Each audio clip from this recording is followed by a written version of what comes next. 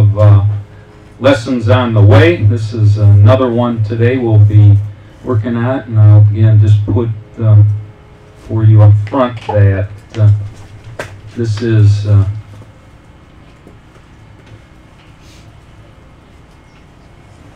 a series on Messiah's commandments, words, and sayings.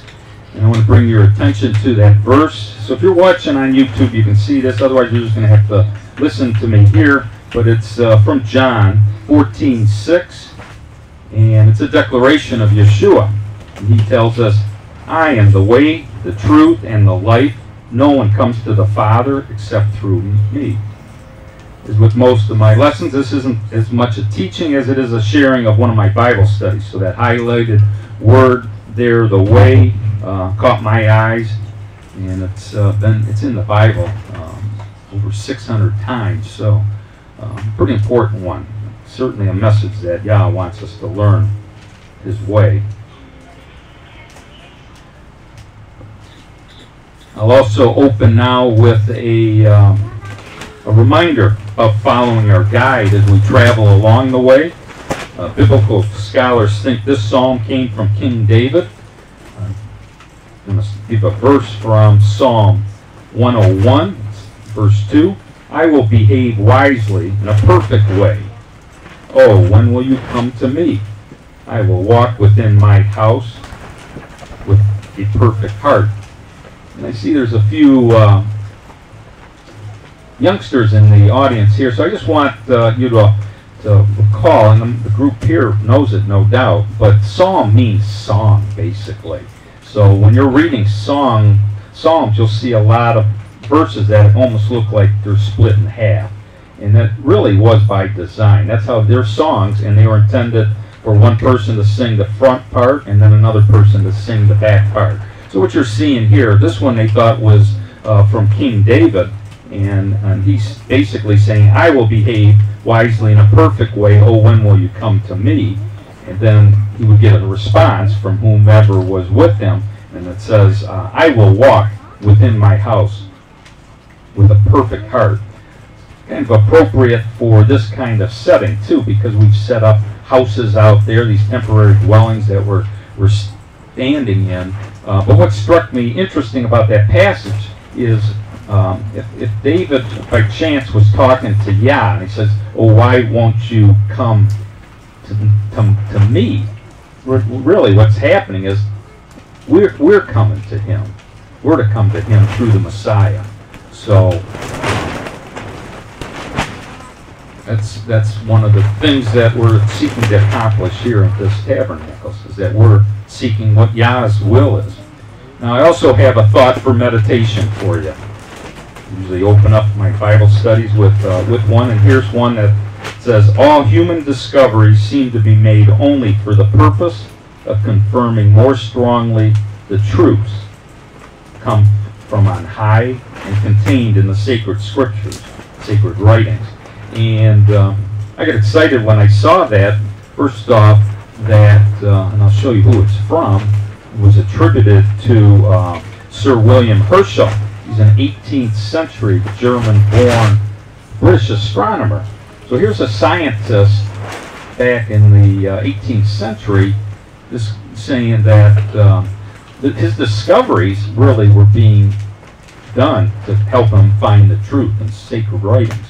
And a lot of times today you hear people saying, in fact, I'm sure some of you probably even heard, well, I guess you don't believe in science because you believe in the Bible. Well, the reality is, I for one do believe in science.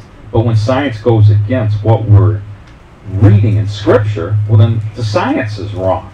They always flip it around. They're trying to tell us, oh, well, your word is messed up. You got bad translation, or somebody was giving you an allegory, or they got all kinds of ways that you're spiritualizing it. But the reality is, it wasn't always that way. There were scientists in the past that truly believed in the truth in the Word, and that's why I enjoy coming to this group, because we're of like minds. And so I want to share with you that, hey, when you're running into that isn't the way it used to be. And that's just, I shared one yesterday from Newton, Sir Isaac Newton. And he It's attributed with the law of gravity. So there are scientists that have been on this planet. In fact, interestingly enough, I'm saying, well, why was it in the 16th century, in the 17th century, and then Obadiah talked yesterday about the age of enlightenment. Well, that's when these scientists were coming out with these kinds of quotes. So there really was a time when knowledge started coming out, scientific knowledge, especially when it was connected with the Word. And so that's encouraging for us who do follow science when it agrees with Scripture. So if you weren't here yesterday or heard this talk, I'm going to give some highlights from the last lesson regarding the way of Yahushua. And it's a recap. And it's about that passage that we studied yesterday. He who has an ear, let him hear what the Spirit says to the churches. That was from Revelation 3, verse 22.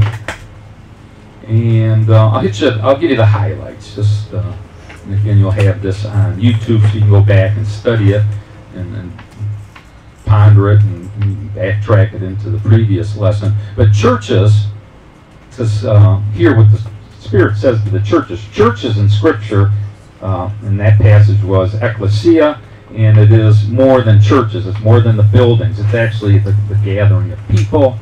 And in our case, it'd be assembly. So it's and Thayer's had that it's people seeking salvation through the Messiah. Another topic that we talked about yesterday was to hear spiritually. That means reading, understanding, and heeding the Word. It's all three. It's not just hearing. It's not just listening to somebody talk about it. It's you hearing it, understanding it, and heeding it, doing what the Word is teaching us. And we also shared with you, my prayer is that today's believers will be blessed with spiritual hearing. Only a few people are physically deaf. I'm referring to, as the Scripture is really talking about spiritual hearing. And again, that's related to reading, understanding, and doing what the Word says. And I just caught the last end of Obadiah's talk, and you're hearing a lot about this famine for the Word, that it's coming. So that warning, we went over that a couple days ago too. And it's throughout Scripture. It's throughout the ancient prophets, and you'll see it coming up in, if you have eyes to see, you'll see it even in the New Testament. So Obadiah is putting out his warning. I guess I'm going to repeat it again because we said it a couple days ago, and I don't want you to miss it. In fact, if there's anything that you got from that whole talk a couple days ago, it's that to read your Word. Because if you have the Word in your mind, nobody can take that away from you unless they kill you. And they probably, in some cases, that's what they were doing with some of the believers of Yah. But they can burn your books. They can wipe out your internet connection, wipe out your computers and everything else. But they can't take it out of your mind until they kill you. And if you're in that blessed group, and you're on your way into the kingdom. If you're giving up your life for Yeshua because they can't eradicate what you have in your mind, you're well along the right path. You're on the way. So stay that course. Read that Word. You're out in a beautiful setting. You guys should either be reading in your tents, going out in a quiet spot. This is a great place to be reading the Word.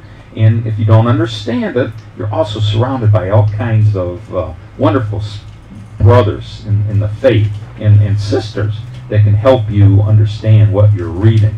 You don't get many settings like this where it's kind of informal. So I can encourage you to utilize especially this Tabernacles Festival. The other thing we covered a couple days ago is that we reviewed this map.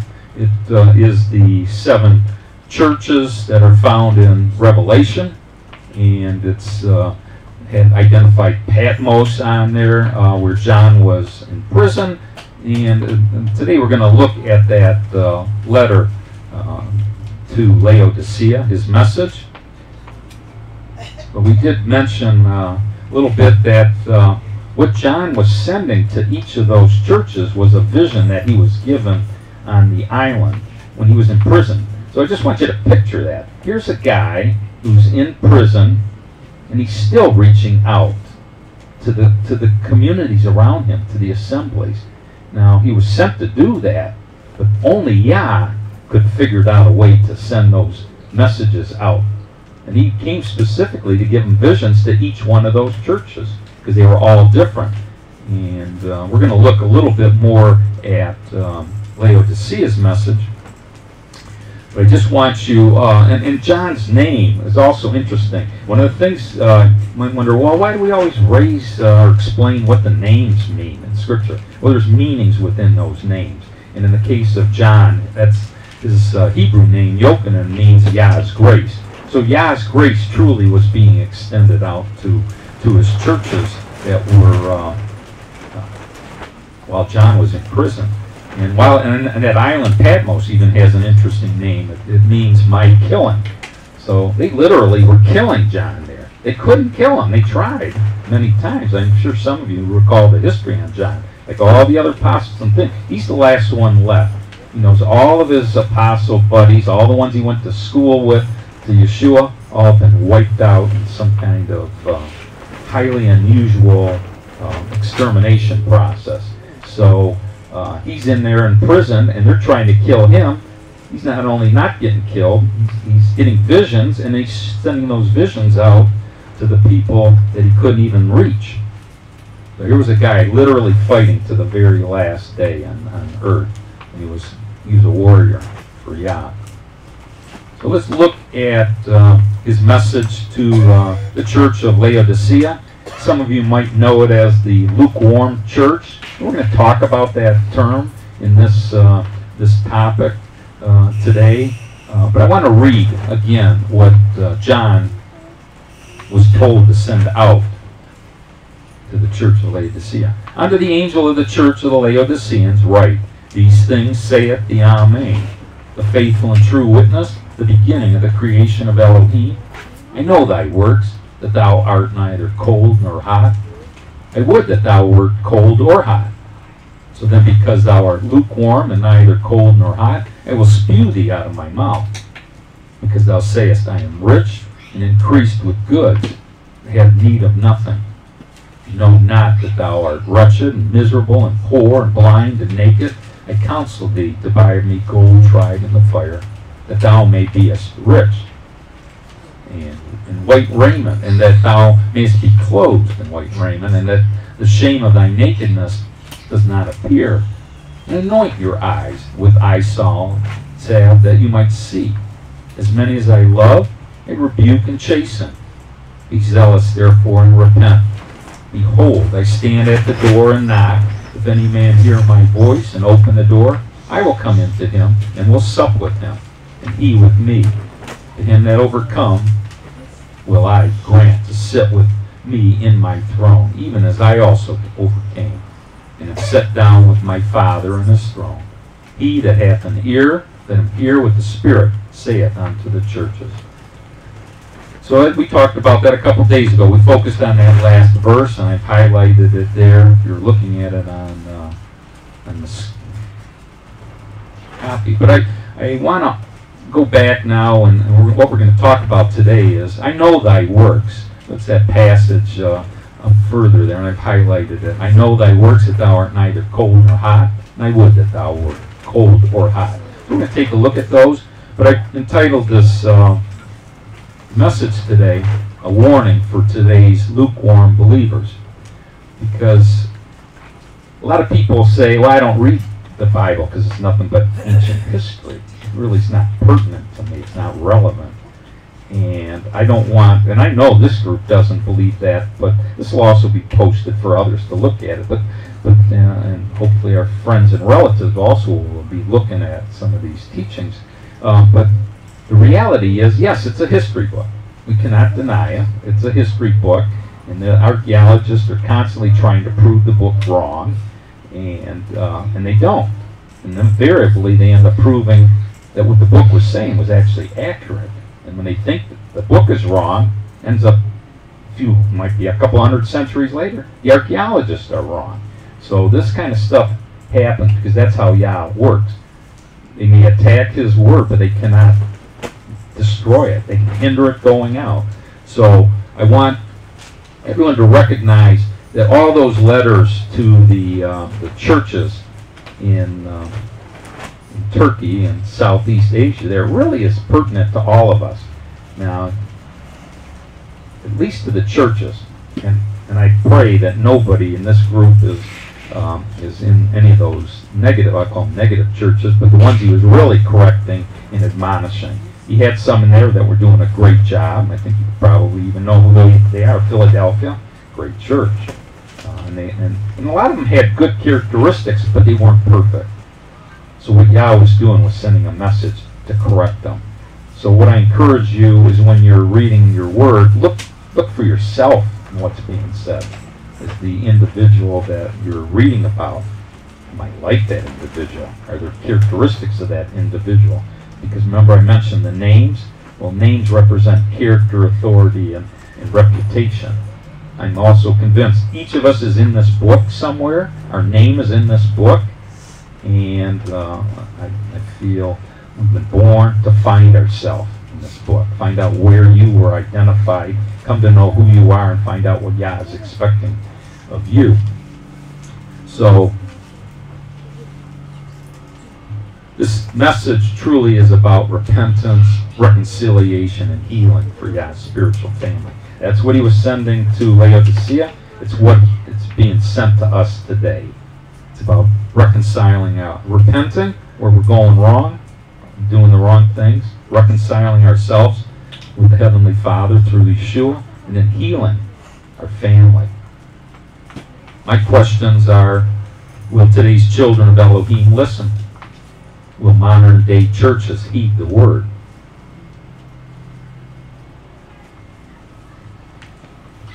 I want you to hear a passage from the prophet Isaiah, chapter 6, verses 8 through 10, because, and I'll read it and then we'll just talk a little bit about it.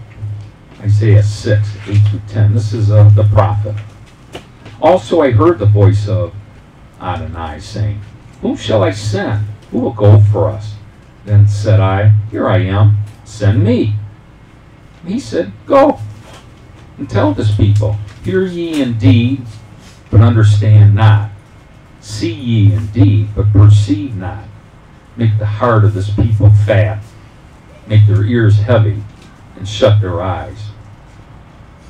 Do you imagine being given an assignment like that to go out and tell people, well, I'm going to tell you, but you're not even going to understand it. You won't even be able to hear me. You won't see what I'm talking about. And so you can just see all of his enthusiasm. He was jumping up and down. Send me, send me. I want to go and give that message. And then when he goes, then Adonai gives him the rest of it. See, you're not going to be very successful.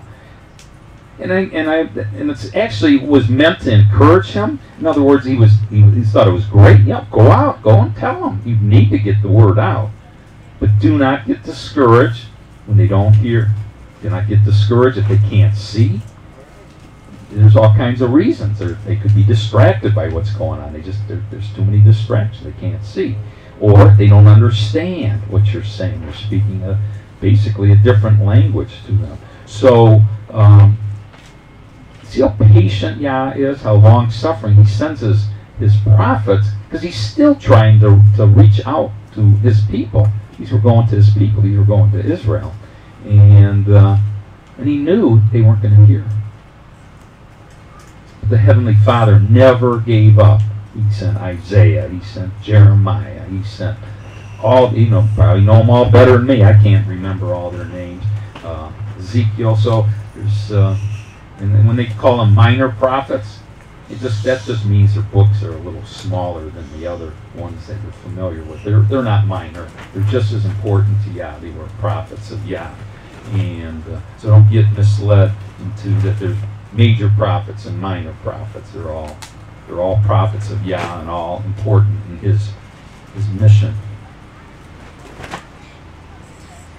So what can today's believers learn from ancient Laodicea? And I still can't see it up on our screen, but they say a picture is worth 1,000 words. And what I have on the slide is just a bunch of pillars left of Laodicea. And stones strewn around on the ground. And this was an ancient culture, very wealthy one, and nothing left but rubble in that area. And I guess they didn't hear the message. Now, what we don't know about, did Yah pull out some of those people from that church? If you're reading the scripture, it certainly says that he does, that before judgment falls upon areas, he makes sure his are moved out of there. So he could very well have relocated his believers, his disciples that were in Laodicea into other locations. But as for the rest of the city, you go there now, and you can go on these trips now. You can go to Turkey and see what Laodicea looks like, and including all those other cities. And they all look like this to me. They're just rubble. Nice edifices, beautiful pillars, and former buildings, but heck, we can see those without getting out to Turkey. We can go downtown, see some of those buildings. So, but I also want you to understand from Smith's Bible Dictionary, what else can we learn? Well, Laodicea is a Greek word, G2993. The word itself means justice of the people. So again, the justice of the people was the name of that city. That's sounds like a pretty important area for that region of Turkey. And all that's left now is rubble. So remember, names represent character, authority, and reputation. So these Laodiceans were known for being just people. They sought justice. People would come to their city to find justice. So let's see what else we learned from Smith's Bible Dictionary. It was a town in the Roman province of Asia. It was in a valley called Meander. It was on a river called the Lycus with Colossae a few miles to the west. Now, Colossae should be ringing a bell with you. You should be familiar with them. That's Colossians. That's the book that you go to and read in Scripture, Paul's letter to the Colossians. So it was a city not very far away. So when we looked at those 7 churches, there were actually many more churches that were on that what I call the bell-shaped road. There were other locations that Paul went to, that John was sending letters to, and there was a lot of Yah's people in that area. What else do we learn from Smith's Bible Dictionary? Seleucid monarch Antiochus II rebuilt and named it for his wife Laodicea. So it was named after his wife. He thought he would honor her by building a city. And I suppose thankfully for her, she didn't live to see what her city ended up looking like. But it was destroyed by an earthquake in 66 AD. So that explains a lot of the debris and everything else that you see if you go out to that area. And that whole peninsula gets a lot. In fact, even today we're hearing about earthquakes periodically that hit Turkey. So that area is very unstable ground. And we think it's unstable because maybe they're not based on a rock. They're not putting their truth and faith on the rock. What else do we learn from Smith's Bible Dictionary? The Roman Emperor Marcus Aurelius, who was in the 2nd century AD from 161 to 180, he rebuilt the city. So after it was destroyed in 66 AD, so it was before Jerusalem was demolished by the Roman armies, this city got destroyed by an earthquake, and Aurelius said, well, I'm going to rebuild this one because it's on a great trade route. And so he rebuilt it after that one, and it became a very wealthy city, and it seated a conventus. That word in Latin for conventus means a meeting or an assembly place.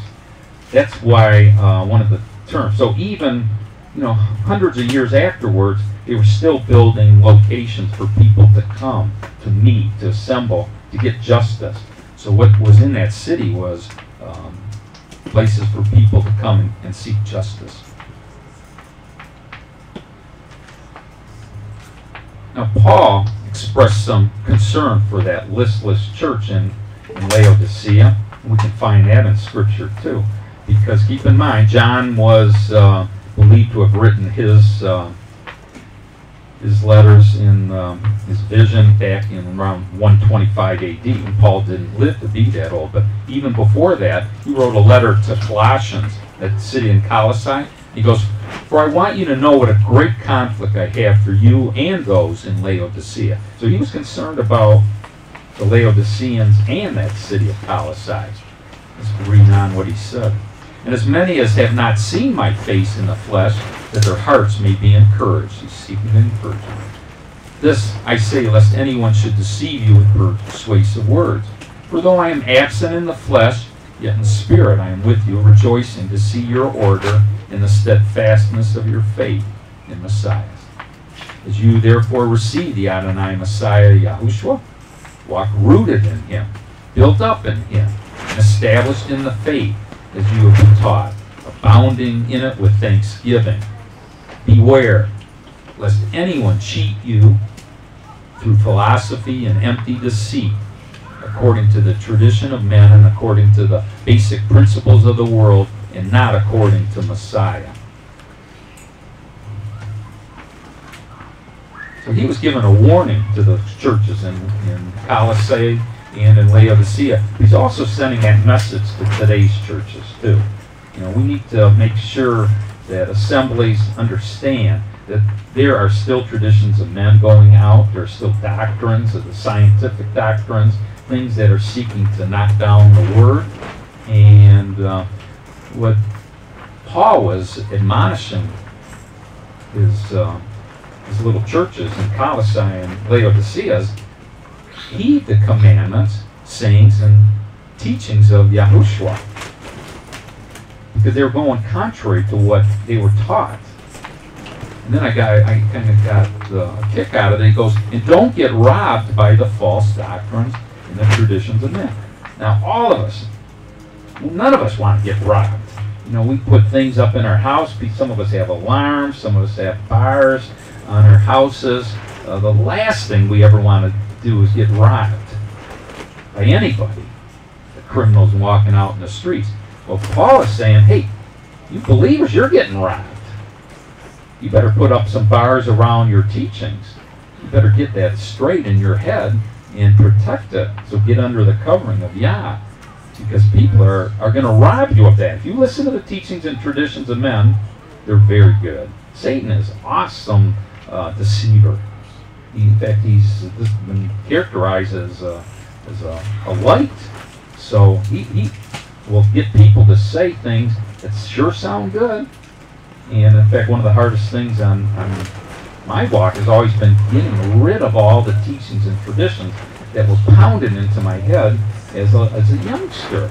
I actually had to get to the Bedrash room. I almost had to wipe the slate clean, come in with a total clear whiteboard. You know, we put a lot of things on the whiteboard, and it really is in the Word. So start thinking, oh, that's a teaching and tradition of man. Throw that one away. What does Yah's Word say? Oh, that one I'm keeping. I'm putting that one up in here, and I'm keeping on a hard copy too, because while I do agree they're going to burn all our books too, I think the order they're going in is electronics first, and they're going to be replacing it with their own sayings electronically.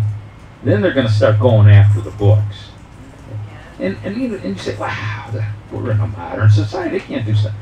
They did it back then. They did it multiple times in history.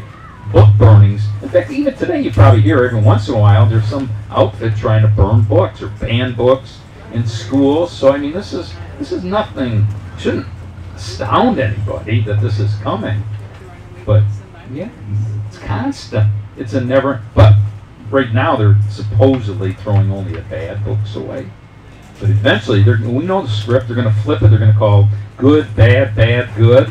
And out goes the Bible. That's a bad book.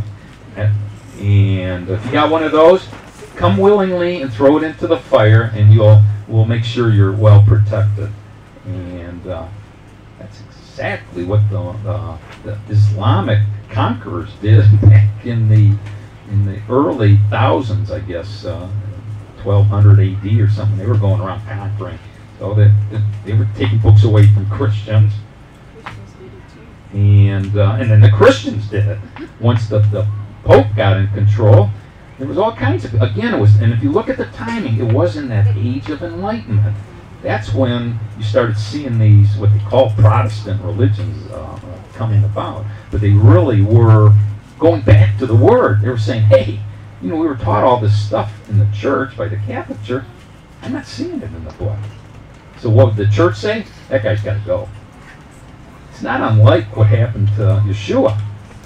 He was teaching stuff that wasn't in the Jewish, the law of men. It was the teachings and traditions of the rabbis.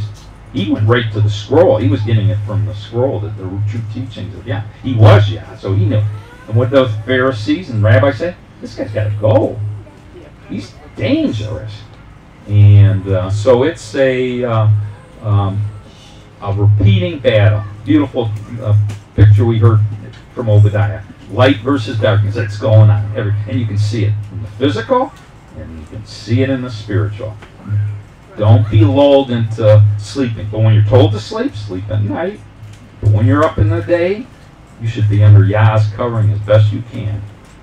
So let's see what else. So Paul's counsel is for all believers. I'm just encouraging you to not say, oh, well, it's just Paul was writing to Colossae. He was writing to these little churches. No. Take a look at it and try and figure out, well, how does this apply to me? How does it apply to my society? Because if you spend any amount of time, you will see pictures of America coming in regarding Laodicea. Are we a country of great wealth? Are we a country that has been big into trading and exchanging goods with a lot of other nations? I mean, there's a lot of similarities. Remember that picture that you saw of Laodicea? Picture America. Now, some of them might get destroyed by earthquakes. Some of those cities that we're aware are right on earthquake faults. Are you going to be shocked if L.A. or San Francisco becomes rubble due to a fire? I mean, they got fires. I mean, there's all kinds of... So, yeah, again, you say, well, why are these bad things happening? Yah is trying to get people's attention.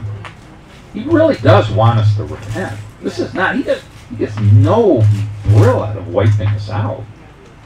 We're his creation. Why would he want to create us just so he can destroy us? That makes no sense. That's a teaching of the devil. And so he's truly trying to wake us up through all these horrible things that are going on. He said, well, maybe I'll turn one of them around. Maybe this one will turn around.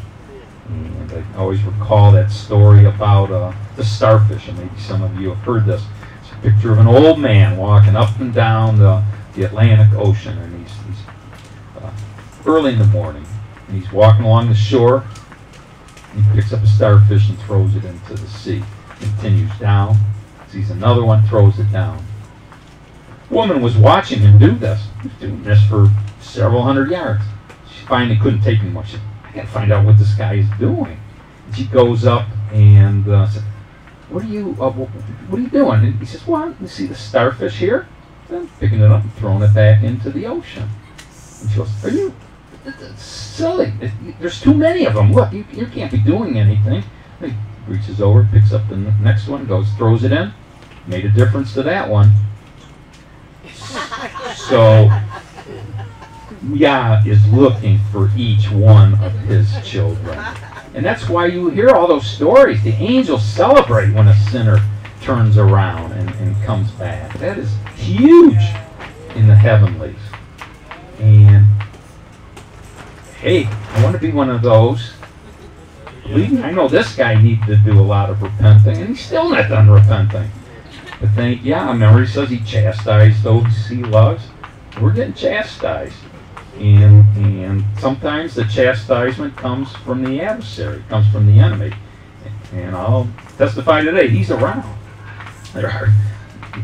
He will attack you in unusual ways, a lot of times through the family. So just be alert that that's where the major attack is going to come. Because he knows you love your family. So he'll go after you with unusual things there. So did Paul's counsel work? Did the apathetic Laodiceans hear him? In a word, no. And here's a graphic warning about removing them from Messiah's body. Listen to what the vision came later now from John. Revelation 3:15-16. I know your works, that you are neither cold nor hot. I wish you were cold or hot, so then, because you are lukewarm, neither cold nor hot, I will vomit you out of my mouth. Now that one's a little more graphic than the first one I read to you, right? It's spew that the King James used seemed to be a little politer, maybe politically correct, and but the language our youth know, and you certainly know, is that word tossing your cookies, whatever the vernacular is that the youngsters have. And picture what he's saying there. That's coming out of his body. Get the spiritual picture. He's tossing them, the church in Laodicea, out of his body. He was viewing. If they didn't get themselves squared up, they were just worthless to him. They didn't even belong in his body. Now that should put everybody on edge here. Well, I don't want to get in a group like that. I mean, I want to get in a body that he likes. I'm looking for Philadelphia church. And I want you to keep in mind, we need to really start, though, by striving to believers like they were in ancient Berea. And that name, Berea, it means well-watered. So don't you want to be so there's a church there. Don't you want to be in a church that's well-watered, that's getting a lot of Yah's counsel? That's what the spiritual picture of water is. It's watering from Yah. And I'll read to you Acts 17:11-12. These Bereans and that word Bereans wasn't there, it just goes, these were more fair-minded. So it's these Bereans were more fair-minded than those in Thessalonica. Okay, now he's got, the Bereans are cool. You want to get in Thessalonica. That wasn't in that group of 7. So keep in mind, there's many churches. You can add any church you want. There's plenty of churches on every corner in some spots around here. But there's a lot of churches all coming under different names. But here's the one in Thessalonica. And look what their name means. Victory of falsity. I mean, how can you make this stuff up? I mean, how did that become the Greek term for victory of falsity? So when we encourage you to, when you're reading, yes, read it, get it in, try to understand it. But when you're studying, go back and study the words. Go back and study the location. Go review it. And you don't have to do it immediately. I mean, it's hard sometimes to get time. But you'll see, that's the importance of going in and finding out the meanings of the word. It goes, well, you got the Bereans. They were Yah's counsel, well-watered. And then you got this other group that they're under false doctrines. So it's quite a picture. So it says, the Bereans are more fair-minded than those in Thessalonica in that they receive the word with all readiness. And they searched the scriptures daily to find out whether these things were so. Therefore, many of them believed. Huge tip again, that reading of the Bible. So if you ever go a day without reading your Bible, you ought to feel hungry. That's a spiritual hunger. You ought to feel like, I didn't do something right today. And you ought to feel naked, like I walked out of my house without clothes. I mean, you think of anything negative, and we all have reasons. Oh, I was very busy. I was traveling. I was in the car. I was in the plane. I had no time for Yah. I had no time for our Heavenly Father. You know, that's a lot of, and so there's all kinds of great excuses. And, you know, this guy is using many of them himself. And I'm starting to feel bad anytime if I don't read and spend my daily reading time. So again, you have daily reading schedules, things to encourage you to go through Scripture, check them off, and just keep reading it. You say, well, I've already read it a couple of times. How much more? I've got everything I need. If you think you've got everything you need after reading it a couple or 3 times, you got to go back to the beginning again, wipe your slate clean, and then try and start filling it in. I'll give you another, just an observation of an old engineer. The 3rd time through in reading Scripture, that's when everything started clicking. He started pouring stuff on me that I never saw. I said, well, I used to read the Bible. Yeah, but I read it piecemeal. I skipped and jumped around, and I never went from start to finish. And keep in mind, remember I showed you the Bible, the resources, includes the Apocrypha. Some church canons clip those out. Those Apocryphers are good books. There's very revelatory information in there. So if you don't know which ones are the Apocrypha, they're on the daily reading schedule. If you're following Bet Yeshurun's schedule, you will end up reading the Apocrypha in a year. So again, I encourage you to read it daily. That's what the Bereans were doing, and because of that, many of them came to believe. But we're going to go through an exercise, and again, I'm going through this lesson just so you can see how I go and study the Word. And believers of truth, though, are to search the Scriptures daily. So we're going to look up those words, that cold, hot, and I don't know if any of you caught it. If you were watching on the screen, you might have seen it. It said cold or hot.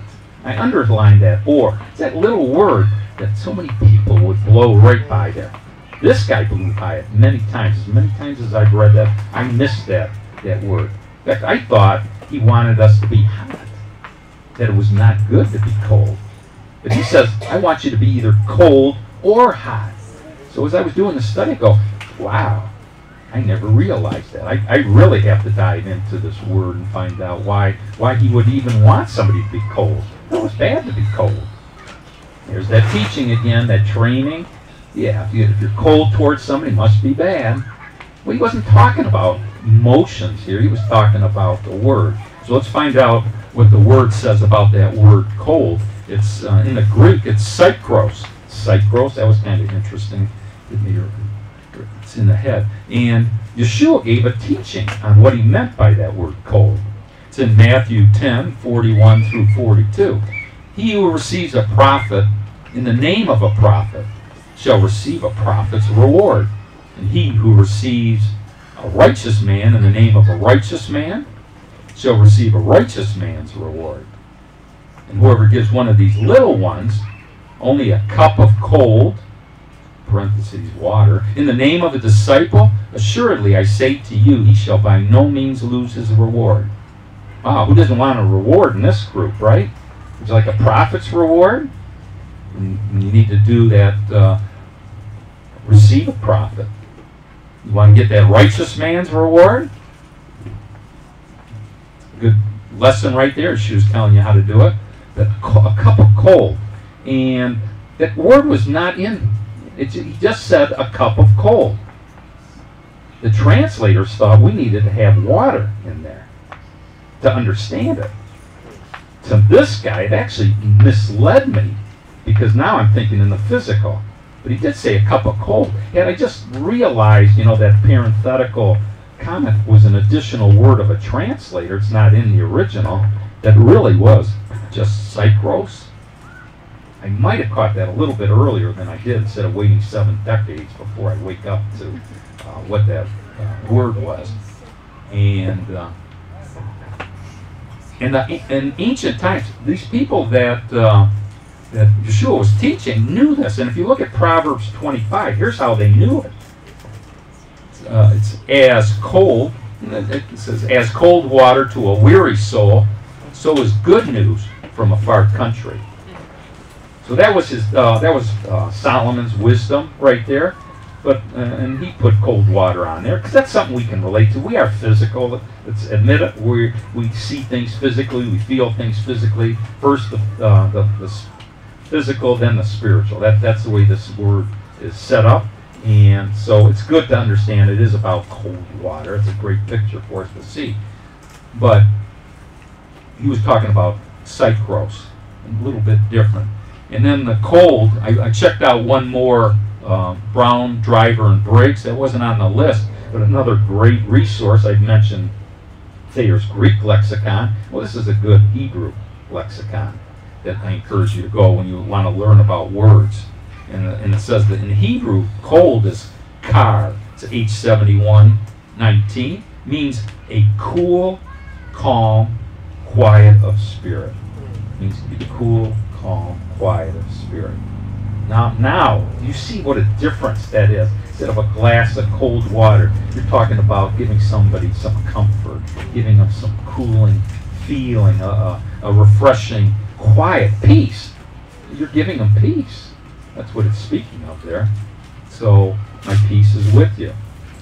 So that's, he said, wow, thank you. Yeah, now I can see why he wants people to be cold. He wants some people sharing peace. That's one of the, isn't that one of the spiritual fruits that we're talking about sharing at this Tabernacles Festival? So I hope you're all sharing some peace and calmness through all the rainstorms. The group was very good yesterday, actually. I went into the Strong's Concordance and checked out that word hot. Hot in Greek is zestos. Zesty, I can relate to that, right? Zesty. So I said, well, that's cool. See how many English words come from the Greek? And everyone thinks, well, we're a Romance language. We're a Latin language. No. Rome might have gotten it from Greece. And Greece might have gotten it from Hebrew. So we're all interconnected. When it says we're a family, a worldwide family, we truly are. And our languages are not that far away. They're tough. It's tough to get through and understand. But English is probably one of the hardest because it's Hebrew to me is the easiest because it's physical, things you can smell, touch, taste. English, on the other hand, is scientific. It's very mechanical. And very you have to be very meticulous in how you study your English word. So zestos comes from the Greek root word zeo, G2204, means to boil with heat. It's a metaphor of boiling anger, love. Zeal for what's good or bad, as in a fervent spirit. Okay, so now you get the picture. Okay, there is some spiritual aspects of that word.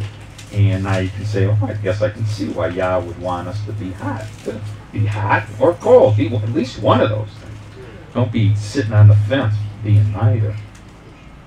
And it's not a new concept. In hot, I went into the Hebrew. It's kara, and that's H2734. And it's actually been used in Scripture in Exodus 32:10. Let me alone, that my wrath may burn hot against them, and I may consume them. And I will make of you a great nation. And we know who's speaking that, right? That was going to Moses. And he's saying, yeah, this is a stiff-necked group. There's none of them here. Let me wipe them all out. And I'm going to start with you, Moses. And he starts moonwalking right away from that.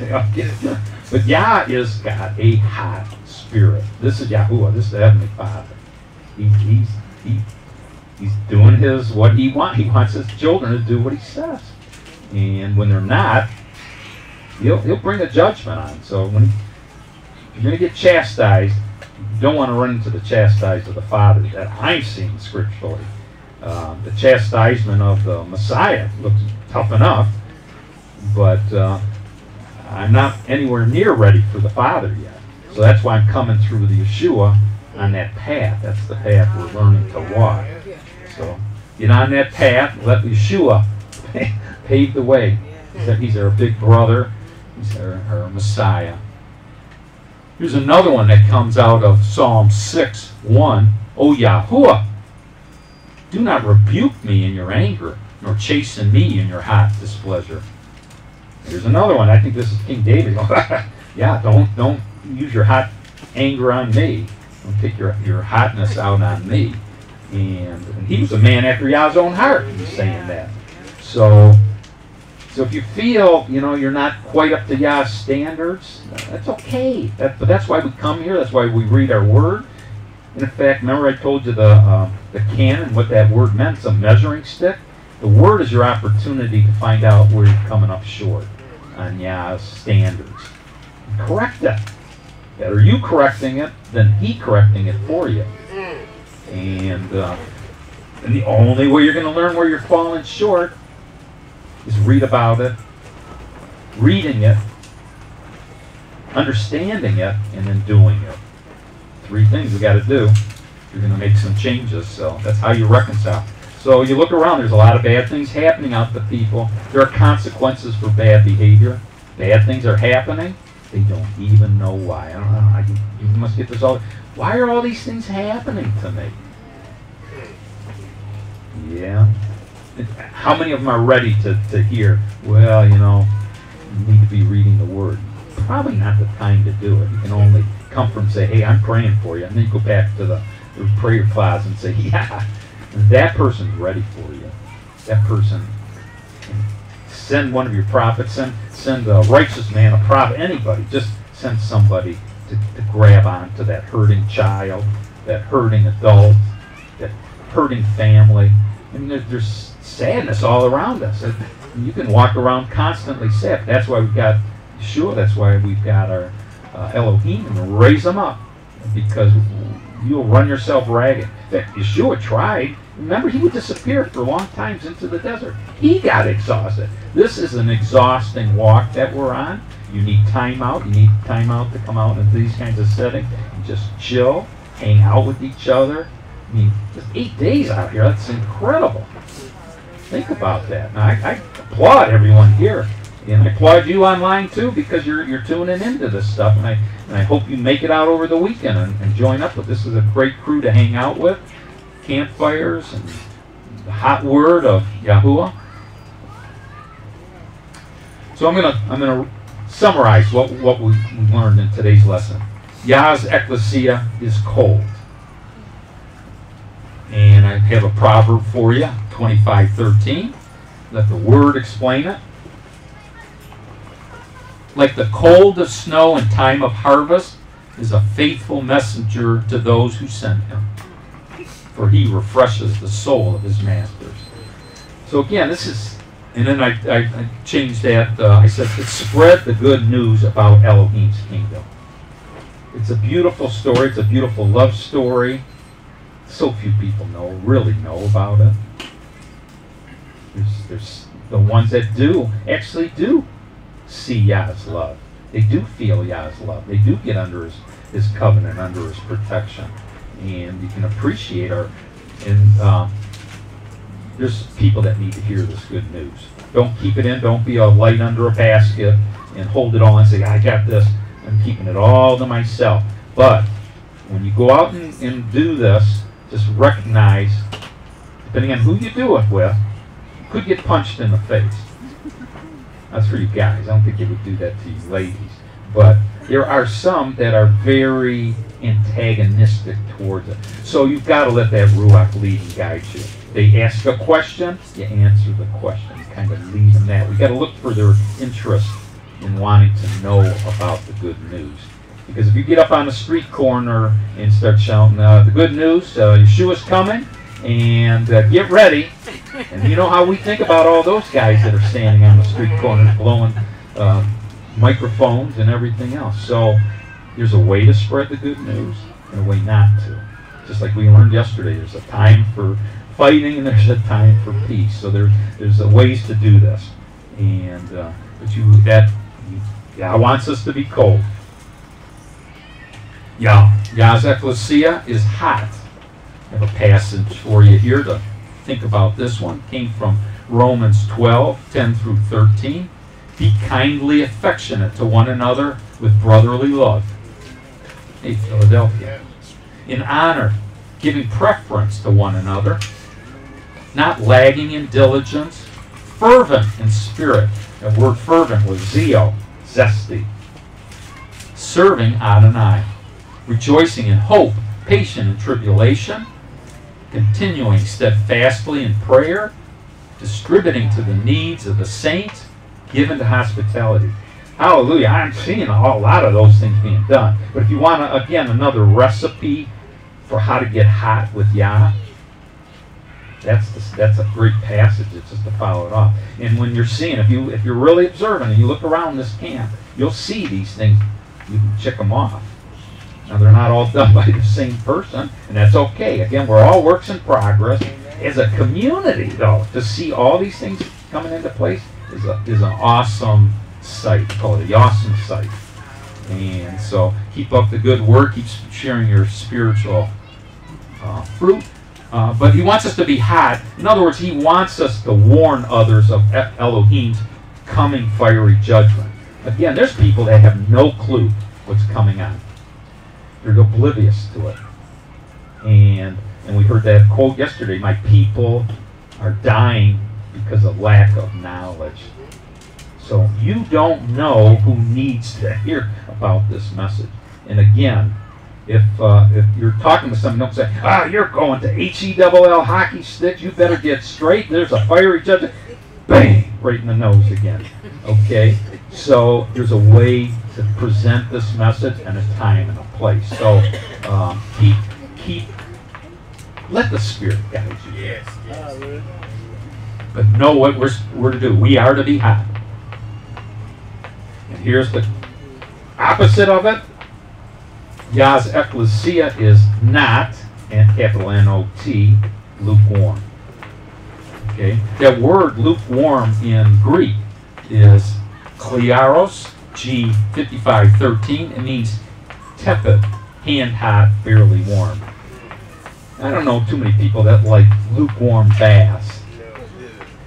And I actually don't know anybody that likes ice water baths either, but I've heard of them. They jump into lakes and stuff like that in the wintertime. But if you're lukewarm, we already know what's going to happen. We're getting tossed out of the body. And when you're tossed out of the body, talk about being without protection.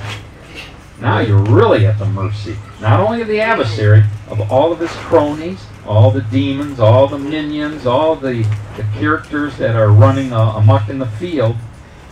We want to get as close to Yah's protection as we can. Stay under his covenant, and you got to do that. Get hot or get cold. Get one or the other. Preferably, there's no reason why you couldn't be both. You can do both. Just don't be lukewarm. So the message behind that is it's like father, like son. Lukewarm commitment and disobedience nauseates them.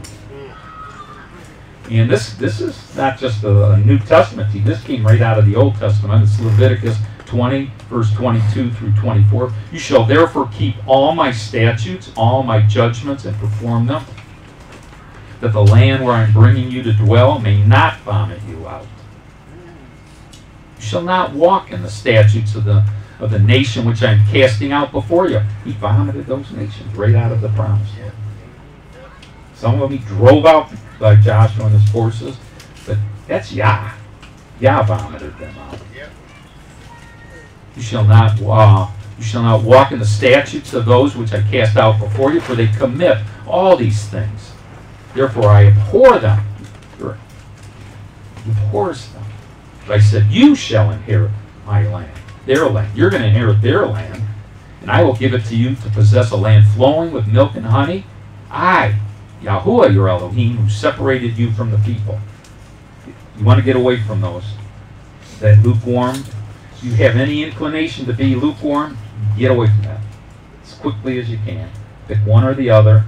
Move into that arena, and the Word tells you how to do it. You don't want the Father and the Son. So I'm going to wrap us up and just say, many of us are on, I got the picture of my road with I've shown it as the start. Many of us here are well down the road. We're heading towards the light at the end of the road. Praise Yah. And I put up a quote, scripture passage here from Sirach 51, 23 through 24. It's out of the King James. I'm going to hear somebody already saying, wow, that's not the King James. Yes, it's an apocryphal book. It was in the King James before. Somebody thought it was needed to get cut out of there. Why? I don't know if you've ever read Sirach. There's some great stuff in Sirach. Beautiful messages, wisdom. Listen to what it says here. Draw near unto me, ye unlearned, and dwell in the house of learning. Wherefore are ye slow, and what say ye to these things? Seeing your souls are very thirsty. That's who's thirsting. It's our souls. Our bodies can find ways to keep occupied. You let that soul get thirsty and die of famine, or die of thirst. Yah bless you. Fix it now before we get there. In Revelation 22:16, I want to close with a passage out of the end of the book, because if those of you don't like that, I have an apocryphal passage in there. I found one that's in the canonized scripture. I, Yahushua, sent my angel to testify to you these things in the churches. I am the root and the offspring of David, the bright morning star. The Spirit and the bride say, come. Let him who hears say, come.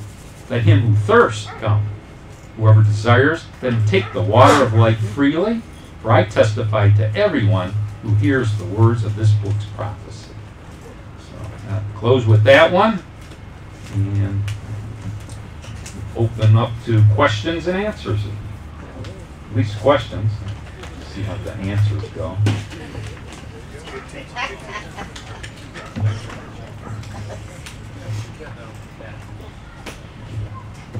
Hallelujah, that's good. Any questions? Very attentive group. Appreciate you being easy on here. Curt. Enjoy the rest of the festival. Hallelujah. Hallelujah. Hallelujah.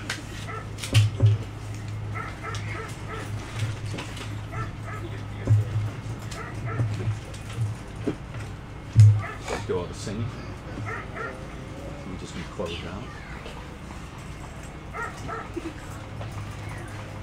All right, close this out.